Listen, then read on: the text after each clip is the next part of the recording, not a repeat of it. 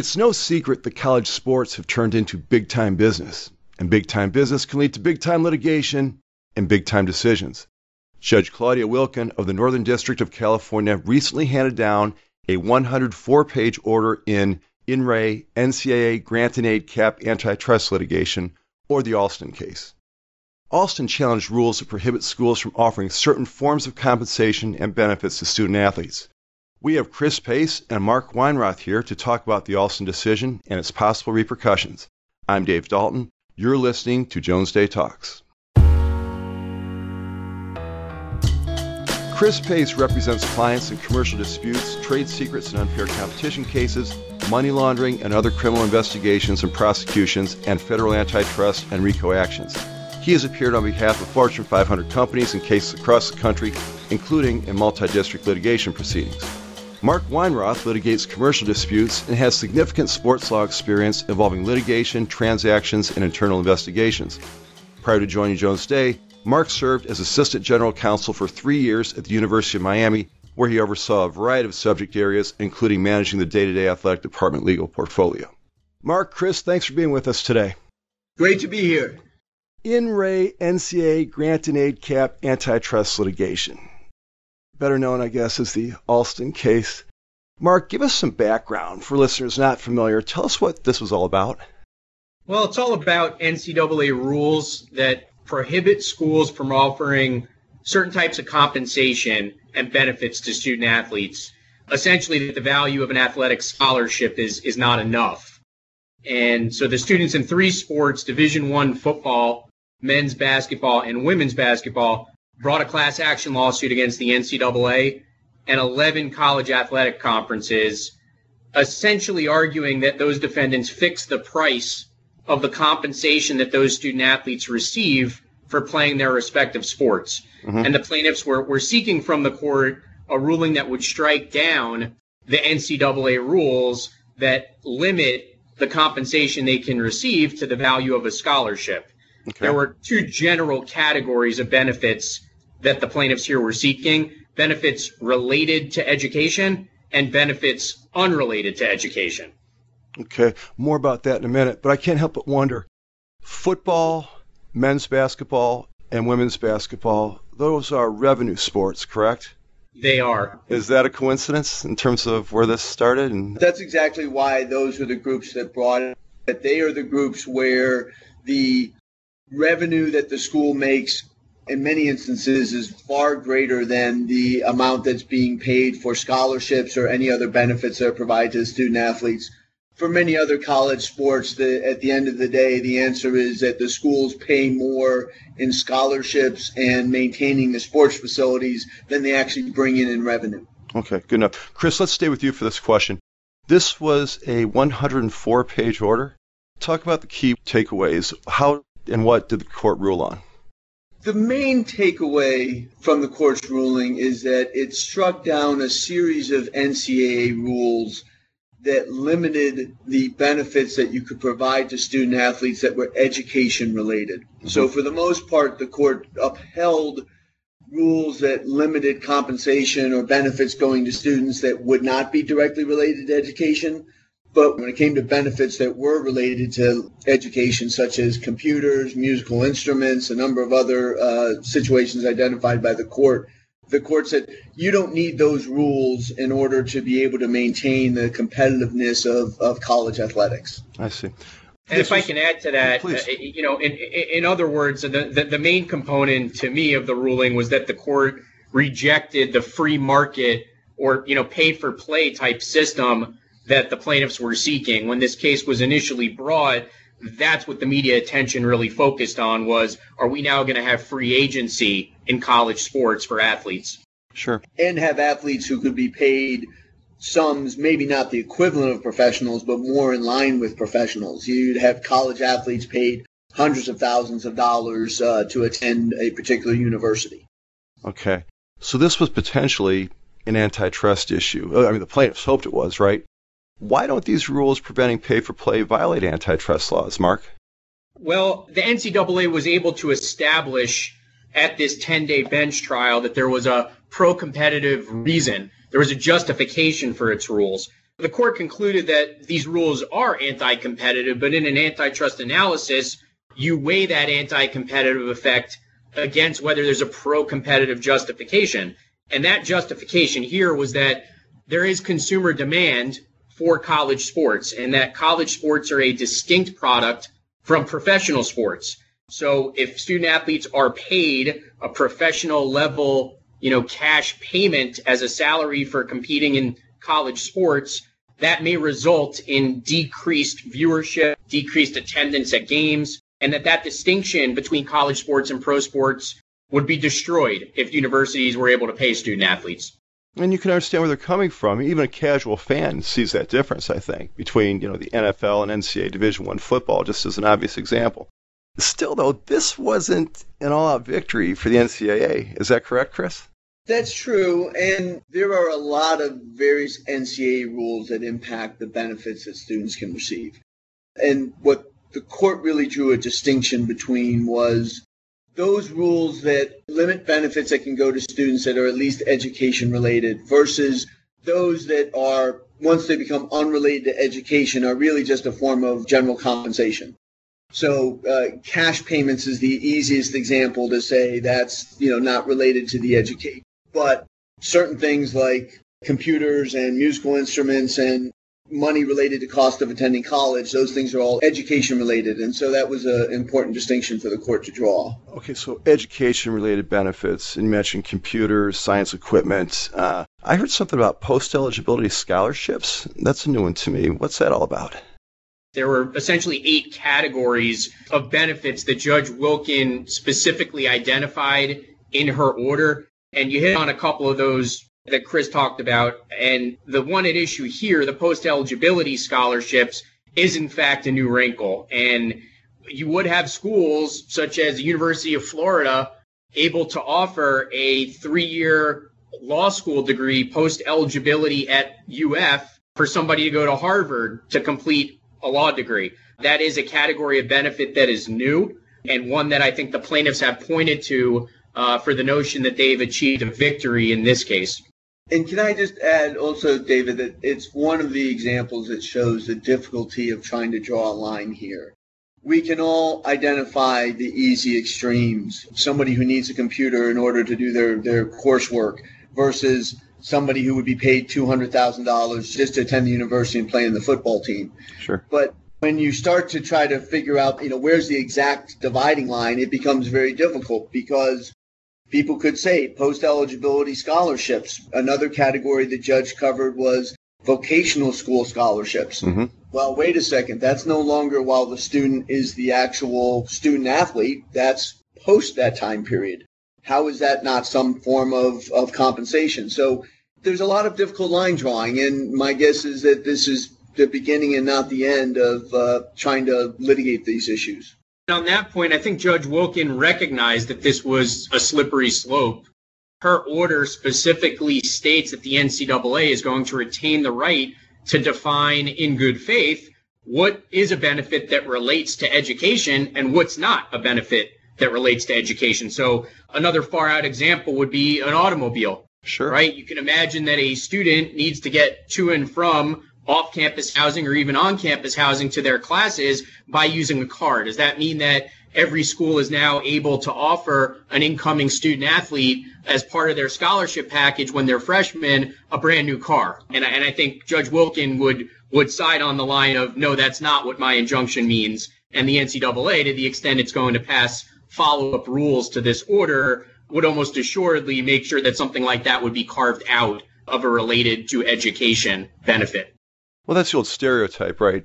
The stud athlete shows up to, big school U, and suddenly he's driving around in a new Corvette. I mean, we used to make jokes about things like that, although I know it actually happens. So it's interesting that now we've come so far that that's actually maybe not a concern, but something people are looking at in terms of the realm of possibility.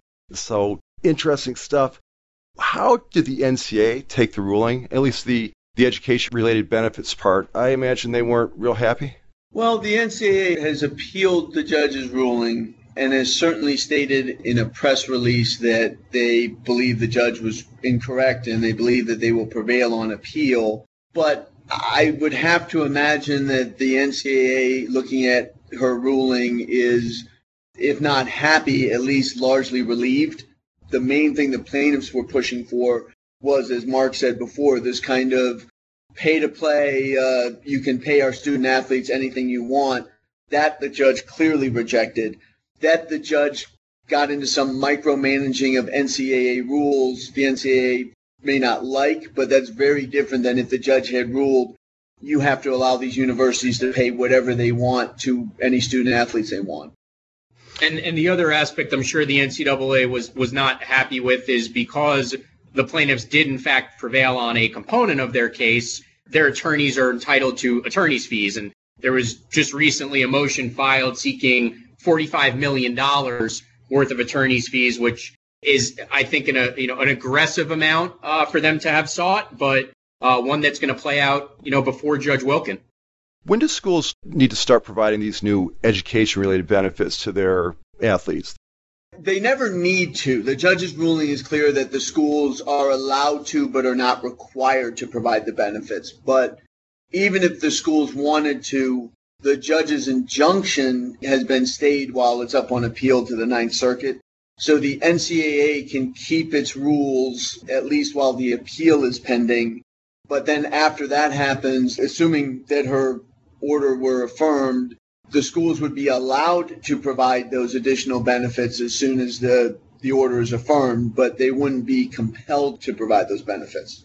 And a briefing schedule was just released that the lead brief will be filed by the NCAA and the member conferences in July, and the plaintiff's responsive brief will be filed in August. That's not to say that, neither party will seek an extension of the briefing schedule. And then it could be, many months after that until oral argument, and many months, if not, potentially a year or more, to have a decision reached by the Ninth Circuit. So this could be far from over. Yes. To Chris's point earlier about the schools being free to adopt whatever rules they choose, the judge has specifically indicated that the conferences themselves are free to adopt their own rules that restrict these sort of benefits. So at the national level, while the NCAA may not make a rule that restricts certain education-related benefits, each of the conferences, provided that they're doing so independently of each other, may pass legislation that says, hey, all schools within the SEC, our rule is that you may not offer any education-related benefits of the ilk that Judge Wilkin has identified in her injunction, or may adopt only some of those, or place limits or caps on some of those. So the athletic directors in a conference get together, presumably, and decide this is what we're going to do as a conference, and they set down their rules for themselves? Yeah, I think the idea there is that the conferences would be competing with each other. So there's still, from an antitrust standpoint, a competitive marketplace. When the NCAA sets it, says no one can provide this benefit, then there's no competition. If the SEC says we don't want to have these benefits provided to our student athletes, but the ACC does allow that, and as a result, more top athletes are going to ACC schools versus SEC schools, then maybe the SEC says, we're going to change our rule because of this competitive environment. So it sounds a little weird to say the NCAA can't do it, but the conferences can. Right. But that's the reason. There would be this competitive marketplace for benefits. If this starts to happen, if schools decide to offer these additional benefits to football and basketball players, how would that impact other sports potentially? Well, I think there's a number of complex issues, and the one I'll throw out there as the most troublesome is compliance with Title IX. So universities cannot discriminate on the basis of sex, and as a result, any increases in the benefits or compensation scholarship packages that they'd be able to provide to football and basketball men's student athletes, they need to match those in a proportionate way for female student athletes. And although the women's basketball teams were implicated here as well in the Alston case, the sheer number of football scholarship athletes is so large that it would encompass a variety of other women's sports in order to match that number of 85 scholarships that may be subject to these heightened education-related benefits. This could get very expensive, I would think. I'm just wondering if Judge Wilkin commented on this. There's been this criticism, I guess, in recent years, and far beyond this case we're talking about today, But there's a sentiment out there that, you know what, the TV networks are making a lot of money, the schools are making a lot of money, merchandising, lots of money, concessions, everybody's doing great except for the kids down on the field. The people actually, providing the entertainment. Coaches are getting big money. We're building big facilities. Did Judge Wilkin weigh in on that at all? Judge Wilkin recognized that there is a great disparity between what the schools bring in revenue and what benefits are provided to the student athletes, and in fact rejected any argument that these athletes are in fact amateurs in light of not only how much money is being brought in, but how some of the benefits that the athletes are being provided.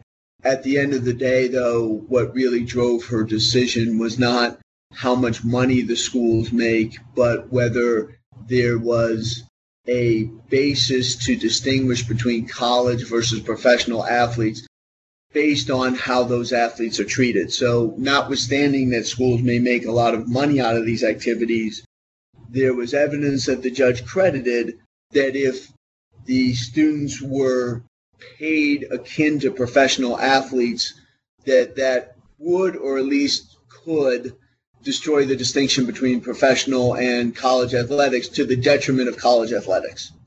And there's even a line in Judge Wilkin's order where she essentially hopes that gradual change will be instructive and that the NCAA may sort of test allowing gradual increases to compensation payable to the student athletes and see whether that will in fact be demand reducing. So I think there's an aspect of that the NCAA certainly wouldn't be happy with. There are other aspects of the decision, I think, that are also troubling to the NCAA, which is why it's not surprising that they've decided to appeal this order. You just mentioned other troubling passages in the order. Can you give us some examples? What were they? Well, Chris already touched on one in terms of rejecting the definition of amateurism that the NCAA has used as its defense in so many cases. And Judge Wilkin concluded that the fact that student athletes can receive things such as gift cards or gifts for participating in football bowl games isn't really consistent with the definition of amateurism and non-payment to student athletes.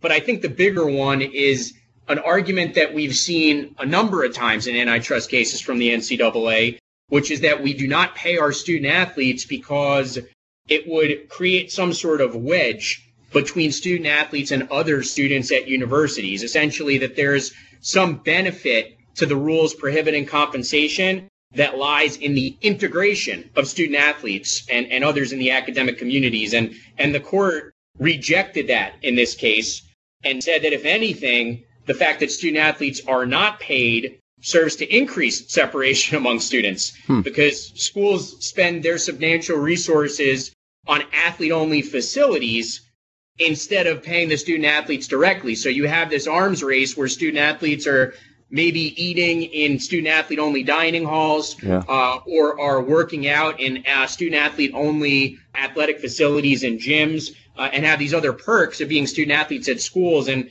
that actually does create a wedge between student athletes and their regular student counterparts at schools.